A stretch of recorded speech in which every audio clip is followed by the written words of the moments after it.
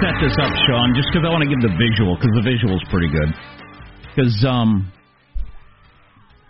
it happened while we were on the air yesterday, so we actually had a chance to read it. Everybody's wondering what's going on with the impeachment. Well, regular people aren't wondering it, because regular people aren't thinking about impeachment at all. Right. But people in the news business and in Washington, D.C. are wondering what's going on with impeachment. Why is she holding on to the articles of impeachment? Why hasn't she sent them over to the Senate? What leverage is she trying to get? Democrats, Republicans, strategists on all sides. Nobody has really a guess what she's trying to pull off. And so she was asked yesterday, are you going to send him over? Are you going to send him over? And she's walking down the hall there in the Capitol building, and a couple of reporters keep asking her over and over, and she just says, eventually, or sometime, or whatever. And finally, when I'm ready. And finally, she's had enough of a reporter asking her, and she stops and she turns on her sensible heels and flashes those Nancy Pelosi eyes and sticks a finger in the person's face. Do you listen when I speak? I said when we saw what the arena is, that we would be sending members in, then we would send over the articles. We haven't seen that. If you couldn't hear that, do you listen when I speak? Do you listen when I speak? Do you listen when I speak? I said when we saw what the arena is, that we would be sending members in. That seems to me like someone who's feeling some pressure on some end, don't you think? Oh, yeah, everybody's told her get on with it. Listen, what they are trying to do is get the narrative to as many Americans as they can that Mitch McConnell is a crook, that the trial will be fixed, and you can tell because they're not calling witnesses. They're just trying to hammer that message for as long as they can get away with, even though McConnell's saying, let's just do it the way we did it with Clinton. I haven't heard of strategists who think that's going to work either.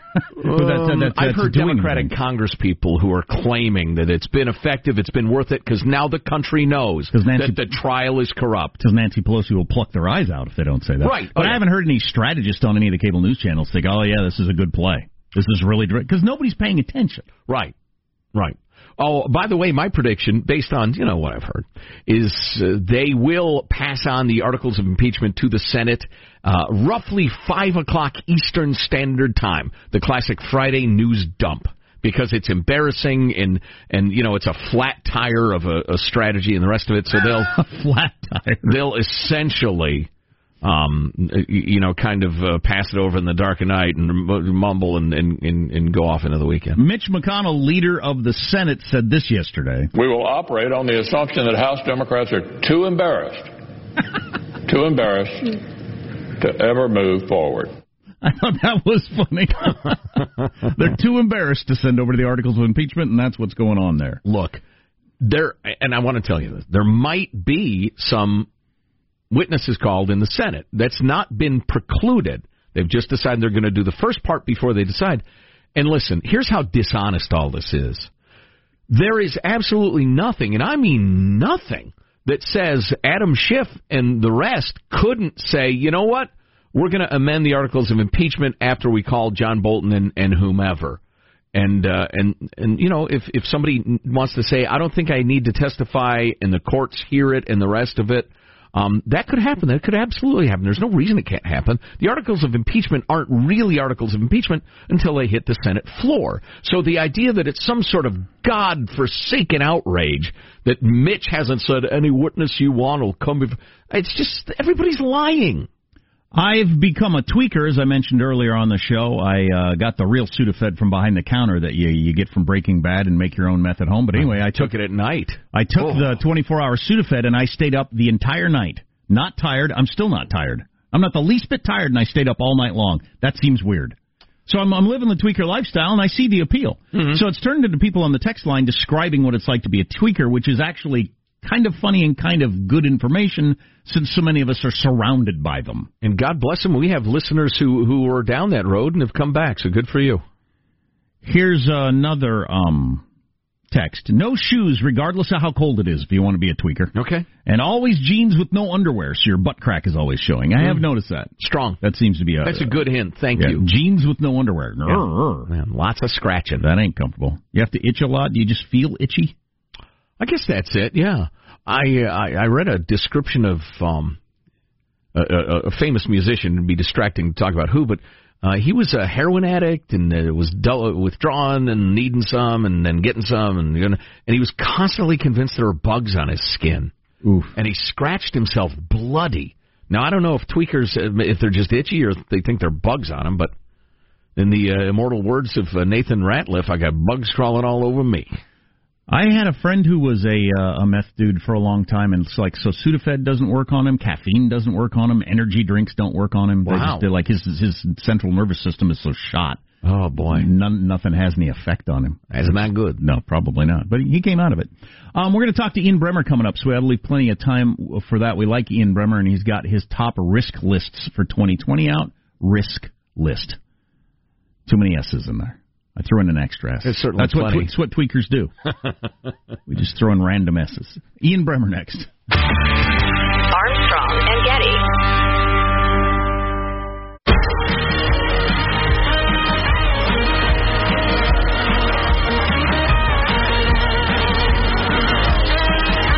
The Armstrong and Getty Show. Justin Bieber says, unfortunately, he's battling Lyme disease. In a related story, a lot of ticks are battling tattoo poisoning. Wow. Funny joke about a not funny disease. So Justin Bieber came out yesterday. He's only 25 still. Yeah. But he came out yesterday and said he's had Lyme disease. It's been a rough couple of years. People have been saying that I look like crap. Am I on drugs again? They failed to realize I've been struggling with Lyme disease. It's affected my skin, my brain function, my energy, my overall health. So when you see him shuffling around looking like a mess, it's because he's got Lyme disease. He's having a bad day or a few days with Lyme disease. Yeah, that's an insidious disease, man. Oh, it's terrible. And you have it forever? You get bit by a tick and you have it forever? Yeah, it lurks. There are ways to control it somewhat. I have a friend who suffers from it, but it comes and it goes. You just can't get rid of it completely. What if it's Epstein-Barr with just a twist of Lyme disease? So let that hang out there. About 2 years ago is when he said this? Yeah. About the same time he got married? Just saying? You think his wife gave him Lyme disease? I'm thinking maybe it's not Lyme disease, it's marriage. Oh, jeez. And that joke was from Seinfeld. You going to say what Seinfeld was as an inappropriate joke? Yeah, it's terrible. It was Elaine Bennis who said that. So again, I will have none of her filth. Terrible. Julia Louis-Dreyfus, I demand you explain yourself. I had a couple of things I wanted to mention. I didn't here. write it. Durr. By the way, the bloom is off AOC's rose. The Democratic Party angry at her. She's refused to fork over 6 figures in party dues. And she's in trouble with PETA, or do you say PETA? Because she got herself a purebred French bulldog instead of setting an example by getting a rescue pup. Whatever, he says. Good God. She got them realtor eyes. Oh, she got him. She got them. That's how you tell with the realtor eyes. Washington Post is doing a story today that we talked about a while back. I might read it. Do you remember there was a German factory where people kept dying and they couldn't figure out why, and then they finally figured out there was a guy putting poison in people's sandwiches? Do you remember that story? Yeah. It happened over many, many years. So it just became, God dang it, that's the 5th person that's died that works at this plant. We've got to do another atmosphere analysis. Well, if you think back to 2003, that's 5 people that have died that we know. Yeah. Jim died, and starting to get weird. Over many, many years, 22 people got poisoned in the lunchroom of this one factory. So this guy is a serial killer, and died. And he does all his killings at his job. Yeah, in one place. Boy, that's really spread out. Chutzpah and crazy. Well, as we've said many times, they invent a new kind of crazy every day. That's it. You think your coworkers suck. And this story from The Hill, I need to click on this. Hanson, click on it. I want to know what it is. The Hill, with the headline, Sanders hires protester. Biden told the vote for Trump. I remember that dust up kind of. Somebody was badgering Biden and he said vote for Trump, but The Hill says Sanders hired the guy. Is that a scandal? Oh. The Sanders campaign hiring a protester? They're sending protesters to each other's rallies? I like it. I don't know if it's a scandal, but it's entertaining. It's not unheard of. It's kind of off-brand for Bernie Sanders. Yes, because it's jivey, dishonest politics. Who wouldn't even bring up Hillary's emails? Is anybody following anybody around in a chicken suit this cycle? So it appears to be slightly different. So Joe Biden told a protester to vote for Trump. Bernie Sanders just hired him, is what I'm reading from the Philadelphia Inquirer. Okay, gotcha. Okay. But hire them to do what? Social media, merch sales, who knows? Okay, gotcha. To clean up around the place. So it's not exciting at all. And one thing on the it's not exciting. I'm sorry I brought it up. And then one thing on the race, you got a 4-way tie in New Hampshire with the new numbers that are out today. Which polls? All of them. Okay. You got Mayor Pete in first at 20 polls. Mayor Pete in first in New Hampshire at 20. Wow. Is he still in first in Iowa? He was last poll. Mayor Pete, who blamed the United States for the downing of that jetliner. Not very nice. Okay. Biden at 19, Bernie at 18. There's just and Elizabeth's at 15. So it's virtual time. Yeah. So there's no any of those four could sweep the first two states and march to the nomination. Yes. Or several of those four could be out after the first two states because they finished fourth, right, in both states, and so they're just done, right. I mean, there's many scenarios. It remains utterly unclear after the first several states. Oh yeah, if Biden finishes fourth in Iowa and wins New Hampshire, for instance, right, and somebody else does the reverse, vote for Trump. You're starting over. Yeah. Although it was pointed out to me, and it was an excellent point, generally, if there's a fairly decisive victory in Iowa, or on the other side, a decisive loss, somebody you thought was going to do pretty good ends up at the arse end of things. It's about expectations, Joe. It will. That's not what I was going to say, but it will change all the polls in all the other states overnight. Sure, yeah, because they think, that's the horse I want to back, and all of a sudden, zingo! It is because of expectations. If you're supposed to do really well and you just tank, then everybody says, "Oh yeah, that guy sucks." I thought he sucked. I stand corrected. The tweaker from Kansas has the floor. Man, oh man, oh man. I want to disassemble something and then reassemble it. Ever since I got on the meth. Wow. I'm taking Sudafed. It's the same as meth as far as I can tell. Well, I understand you're very productive until you get to the losing your teeth, committing unspeakable acts, scratching holes in yourself stage of things. I just Googled, does pseudoephedrine affect sleep? And apparently on some people it does keep them up. Oh, yeah, it kept me up. Not like made it hard to sleep. I was awake all night long and was never the least bit tired. Wow. I've never done that in my entire life. Yeah, you've got to be extra sensitive to it. I can't take the stuff because of blood pressure concerns. I'm never going to take it again, I don't think. Well, take it in the morning. The 24-hour kind? Will that help? Is that last 6 hours really any good? Who knows? I took it at around noon. Oh, really? Yeah. Yeah, I probably think that's not for you. Apparently not. Yeah. Do we have a doctor in the house? Is there a doctor in the house? I told my wife last night at 10:30. I said I feel like I've drank a grande Starbucks. Wow. I don't know. What are you going to do? Craziness. I lied. Ian Bremmer is coming up in about 10 minutes to talk about the risks of 2020. Well, accuracy is really not the hallmark of the meth addict. So the lying has already started. You got it right. Yeah, wow. Yeah. Wow, the deceiving people just to try. Ian Bremmer next with the top risks of 2020. Homelessness in Washington is decreasing, according to new data released by HUD, but it's increasing in nearby Oregon and California. A look behind the numbers from the Seattle Times. Oh, boy. So, for whatever reason, I heard they got even more stuff they'll give you in Oregon and California. Who's with me? Yeah, they're about to spend billions of dollars on curing homelessness in Cal Unicornia. The utterly, unpalatable governor of that state, Gavin Newsom, is about to announce the multi-billion-dollar budget, and they are going to pour billions of dollars into the homelessness thing, which will almost certainly, given the description of what's going to happen, they're still in the unicorn riding, we just need to throw money in apartments at these people and it'll be fine camp. So the initial, I think, probably next couple of years, what you're going to see, and brace yourself, Californians, is a huge influx and increase of bums and junkies as they realize Seattle is great, but it's cold and rainy. You're telling me I can get even better benefits than this in the sunshine? Well, look out. So I saw the headline in the Wall Street Journal. You know what? We ought to state every time we say something like that, it's a drugs and alcohol problem. It's not a housing problem, first and foremost. Right. Anyway, moving along. So I saw the headline, Wall Street Journal, New York Times, Boeing employees displayed a cavalier attitude towards safety and ridiculed the FAA in internal communications regarding the 737 MAX.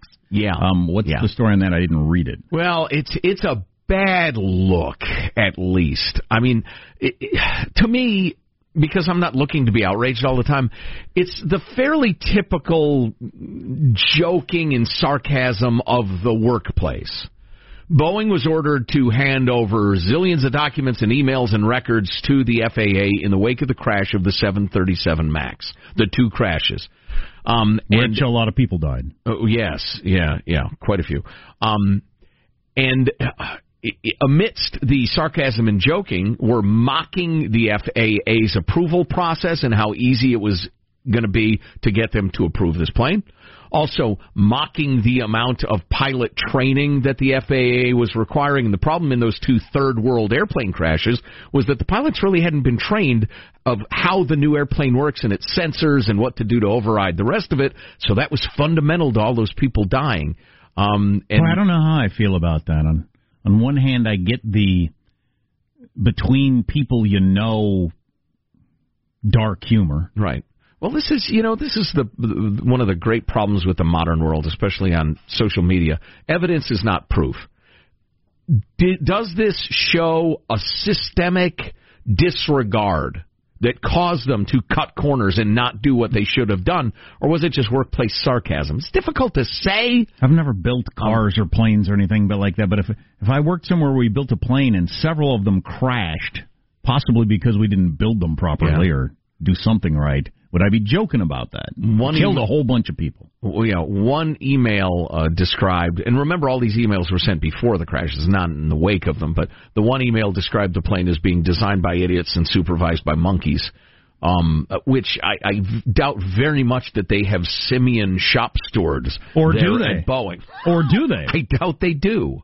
And listen, somebody's got to chase that down, that story. I'm a huge Boeing fan. They might have monkeys roller skating around the Boeing plant. Wow. Smoking cigars, designing planes. Your new tweaker lifestyle has really made you go for the insensitive humor. I'm a huge Boeing fan. I'm rooting for Boeing, but it's a terrible look. Yeah, but that just seems like the sort of snark you do in the private workplace between coworkers. Yeah, maybe, although the relationship with the FAA was not a healthy one. So more on that to come.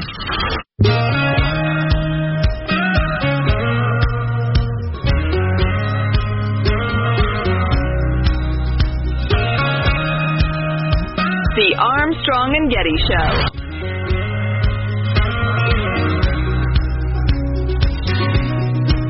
I gotta admit, I've been checking Ian Bremmer's Twitter feed quite a bit this week because I always like to hear what his opinion is on your international stuff. The Eurasia Group is out with their top risks of 2020, and Ian Bremmer is the president and founder of said organization. Mr. Bremmer is not here to elect anyone, to promote or denigrate any political party. He gets up in the morning. His goal is to be right about stuff for his clients. And that was the short version of the Ian Bremmer disclaimer. Ian, how are you, sir? That was beautifully done. These are highly partisan times. Had you noticed? Yeah, I don't know if you've noticed that. I know. It's really rough to say, God forbid, for example, you say something that Trump did right. I saw that. Trouble, I saw you defending yourself on Twitter for having said, this looks like a win for Trump, and then in comes so you want Trump to get reelected, do you? And they're like, how can you say that? It's so early, And I'm like, well, yeah, it's a long season, but you can win a game, right? Yeah, I know. Everybody's lost even their the mind. Cleveland Browns occasionally pick one up, right? It's a rarity. Just since we were on that, you feel like thus far it's been a win for Trump against Iran? Well, the last week has clearly been a win for Trump. Right. In a couple of ways. First, the United States killed Qasem Soleimani, who's by far the most important military antagonist to the United States in the region. And that's a big deal. It really does limit Iran's capacity to respond and retaliate against America and against American allies. And then number two, the Iranians now have knocked down this plane. It seems pretty clear from intelligence from many countries, not just the United States. They're denying it, But that means that the Canadians, the Europeans are really angry at Iran. So, I mean, the countries that had been angry at the United States because the U.S. pulled out of the nuclear deal and had been more sympathetic to the Iranians, now the Iranians are saying that they're moving out of the nuclear deal and they've got the blood of all these civilians on their hands.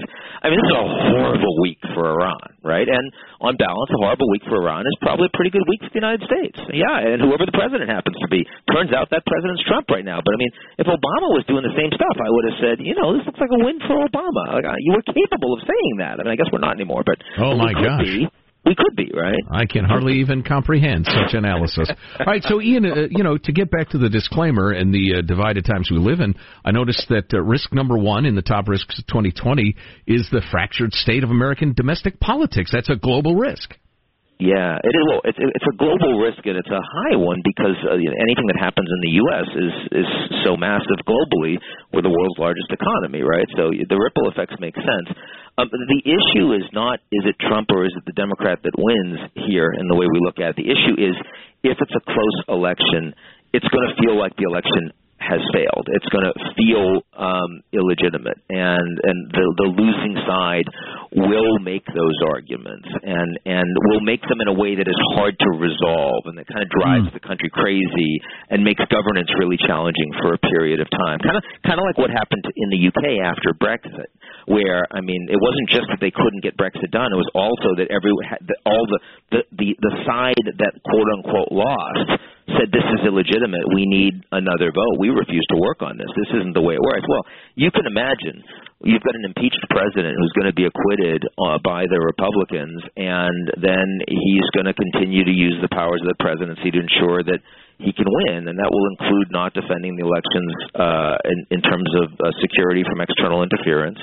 It includes, pursuing investigations against Democrats, which we'll certainly see from the Attorney General and others, denigrating intelligence, and taking people off the rolls in different states. And the Democrats, I think, if they lose, will respond with, this is illegitimate. I think if Trump loses, he'll say that there was interference. He's already said that in terms of the Ukrainians, for example. I don't think in a close election that Trump and supporters would be prepared to simply accept the outcome. So I do think we're heading for kind of unprecedented territory in the U.S., even though I don't think our democracy is at threat. I do think our ability to govern for a period of time will be. Boy, I hope you're wrong, but you probably aren't. I know China gets a lot of attention in the risks report. What's the story there? Story is that we are going to get a deal signed on the 15th of January, this Phase 1 trade deal, but tariffs are going to stay fairly high. But on every other issue between the U.S. and China, things are heading in a more negative direction. Hong Kong, farther from a resolution, not closer. Taiwan, nationalist president likely to get reelected this weekend. The Uyghurs, intellectual property, and particularly technology. The most important thing that's going to happen between the U.S. and China this month is not the signature of this Phase 1 deal, but actually the following week when the daughter of the head of Huawei has her extradition hearings in Canada. Canadians just getting caught in all sorts of crossfire right now. And the Chinese consider that to be vastly more important if she's extradited to the U.S., and I expect she probably will be. We see the Chinese decoupling themselves technologically from the U.S., and that's the single biggest move in terms of away from globalization that we've seen taken by any single country in generations. All the good things that people like Bill Gates and Steve Pinker talk about, whether it's taking people out of poverty or increased life expectancy, all the rest, comes from the fact that borders have become more open and more porous over the past decades. And so ideas and goods and services, people move faster and faster around the world. Markets are more efficient.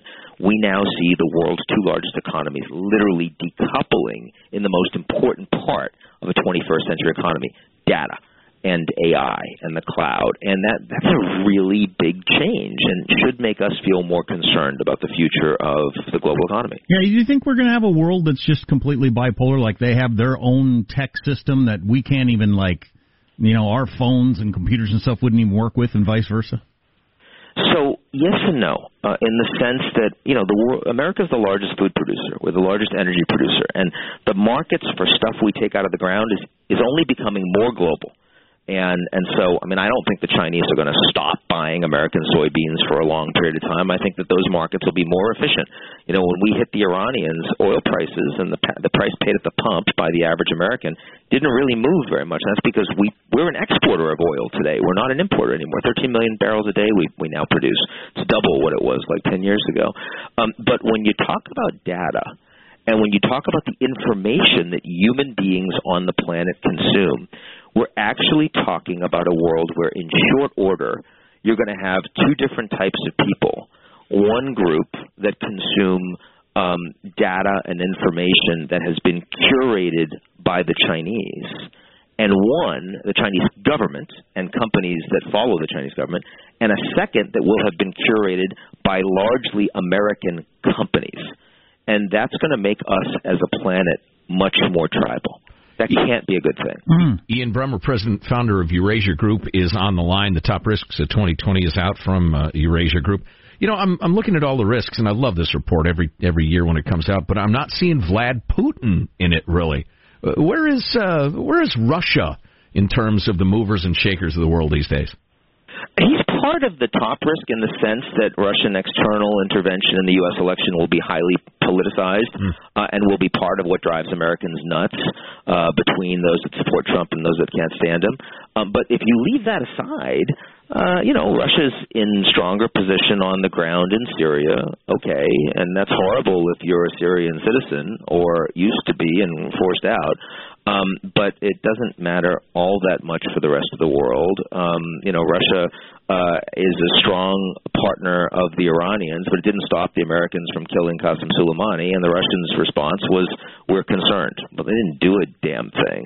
In Ukraine, we're actually moving closer to a negotiated settlement. It's right now a frozen conflict, in part because the Ukrainians have virtually no real friends. They're kind of stuck, and they got even more stuck because of the impeachment hearings. And so now you have direct negotiations between the Ukrainian president and the Russian president, facilitated by the Europeans, that are moving towards progress. So, I mean, actually, in terms of a risk from Russia in 2020, leaving aside what happens this coming November in the United States, there's not all that much to talk about. You brought up a whole bunch of different things, and it reminded me of how the way our media works currently, cable news channels especially, they only cover one story at a time. So it's all impeachment, and then all of a sudden Iran happens, and it's all Iran, and then for a while it was all China, and all these things are going on. When you focus on the one story, the other ones are still happening. Exactly. and you keep up on them. And is there one particular story that it really bothers you that it doesn't get as much attention? Is it the China thing, or? I mean, I think the biggest thing that bothers me that doesn't get attention is that democracies today have two problems at the same time. One is that inside our countries, large percentages of people believe that the system is rigged by the establishment, by the CEOs, by the political leaders, by the mainstream media. At the same time, outside our democracies, the Chinese are building an alternative structure, not just in terms of technology, but architecture, institutions, standards, you name it. And the problem is that if those two things represent different circles of the Venn diagram, they don't overlap anywhere. So not only can we only handle one story at the same time, but the people that are actually focused on those two issues are completely different people. Elizabeth Warren is completely focused on the former, right? And, you've got others in the national security complex, and the entire foreign policy establishment is only focused on the latter. There's no way we can fix this if we don't actually look at the trade-offs between the two. It's unfortunate that, the world doesn't always just throw one problem at you at the same time. Right. Sometimes you actually have to walk and chew gum simultaneously, and we're not showing much capacity to do that. Yeah, it's funny. Because in our real lives, you got problems with your kids in school and your wife and your finances and your job, and you don't ignore all the other ones when. Right. It's the way the media does it. We should really ignore all of them simultaneously. And I think that's the way I do it. The right approach. Especially on a Friday. Right? Thank you, alcohol. The man on a Friday. That's what we should do. I think that's right. Who do you like in the Super Bowl, Ian? I have to say, I'm from Boston, and this is the first time in my life that I've ever actively rooted against my home team for anything. I really didn't want to see the Patriots win because I felt like a lot of arrogance and Brady's just increasingly sucked over the last half of the season, and I don't feel like we should reward that. Now that's some analysis. Don't it reward suckiness? I got one personal question to ask you. I find myself regularly in weeks like this really missing the Charlie Rose show, which you used to be on a lot. I think that's the first time I ever saw you. And I just, I think it's bad for information that show no longer exists. But that aside, is there a show like that you go to or watch or take in? Or this one, you fool. Does that sort of thing just not exist anymore? Because I'm just picturing the people he would have had on during this whole Iran thing, for instance. Exactly. Well, it's funny. I mean, I still see Charlie because he's a friend, and he's done a lot for me. And he may have deserved to lose the show, but in my view, he didn't deserve to lose his friends, and that's important. And I'm not sure it makes America better to not have, long-form discussions on both sides of issues with generals and people like you and whatever. But anyway. Look, people come up to me on the street. And they say, I miss you on Charlie. Now, they're usually over 70 years old, so, I mean, but still, it's it happens a lot. I'll tell you, I probably did his show over 100 times, and I had hosted it a few times, and literally, I was the last guest on his show. I was on the Friday, and then he was gone on Monday, and I realized that there was no other place for me to go to do a long-form conversation that really mattered on the world. And it was the reason I decided to start a show, G-Zero World, which is on public television now nationally. I had no intention of doing something like that, and I can't do it every day. I don't have time, so I just do it once a week. I mean, he was on every day. But it's precisely because I just felt like we need that kind of a conversation. You sure do, from somewhere. More than I'd do it myself. Ian, we would do it because we have the chops, frankly, but we're homely. So there's no... I mean, I've never actually, I have seen you in person, but right. I mean, are you deteriorating? Is that what's happening? Oh, my God. The way we've let ourselves go since we saw you in Cleveland, you wouldn't believe. Well, let's just leave it there. Ian Bremmer. The beauty of radio, I mean, you can do this until you're 90, and no one would know you look like Kissinger. It's pretty extraordinary. Thank God. Ian's the president and founder of Eurasia Group. It's always a pleasure and enlightening, Ian. Thanks a million. We'll talk soon. Okay, good guess. Yeah. Thanks. Yep.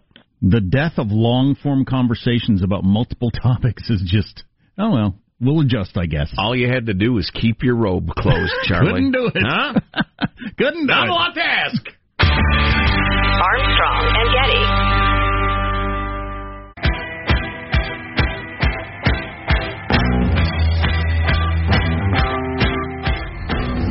The Armstrong and Getty Show.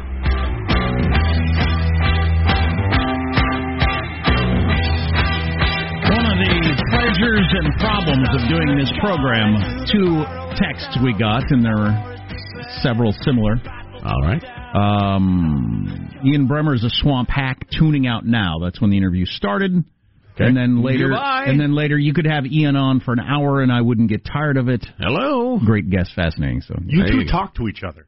Yeah, or fight to the death. Oh yeah. We strap their wrists together. Give them both knives. Rusty blade. They bang him on the rain barrel, right? The curve or something. You know how it is. Remember? So this clip we're about to play is from a British cricket player.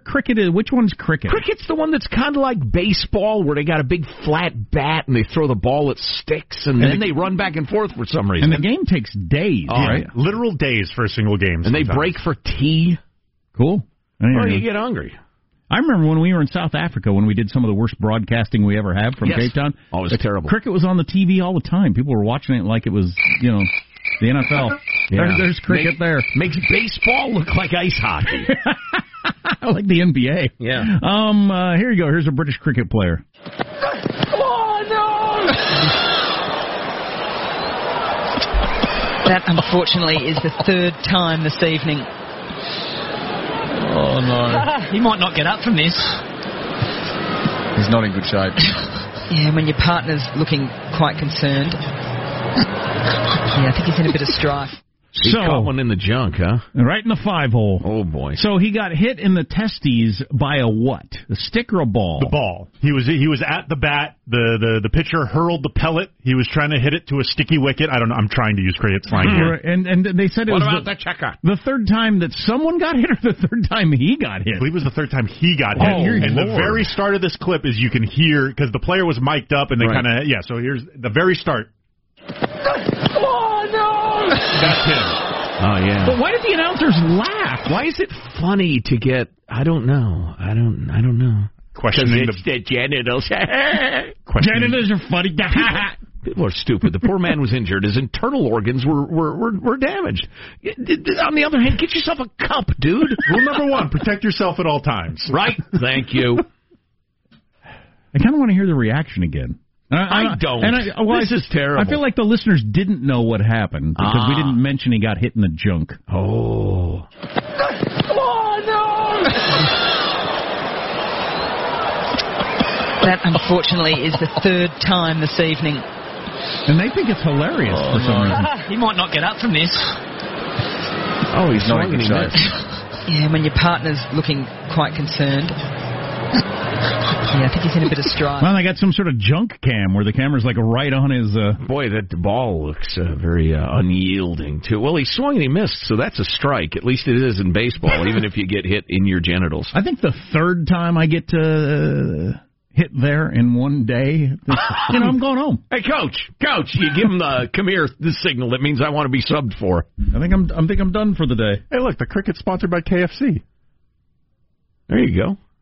That's fine. Yeah, and I assume those are former cricket players because usually your color commentators are, and they think it's hilarious. So, whatever. I mean, they're like having they're having to restrain their laughter for some reason.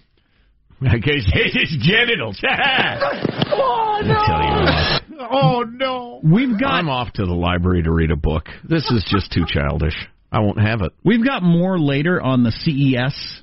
That's the Consumer Electronics Show in Las Vegas. Mm-hmm. Here's some of your kind of sillier ones. We got some of the more serious ones later, but kind of your sillier ones that, oftentimes these never turn into anything. Uber's Hyundai Flying Taxi. I don't know if we'll be seeing those again with the flying taxi thing. Stop it.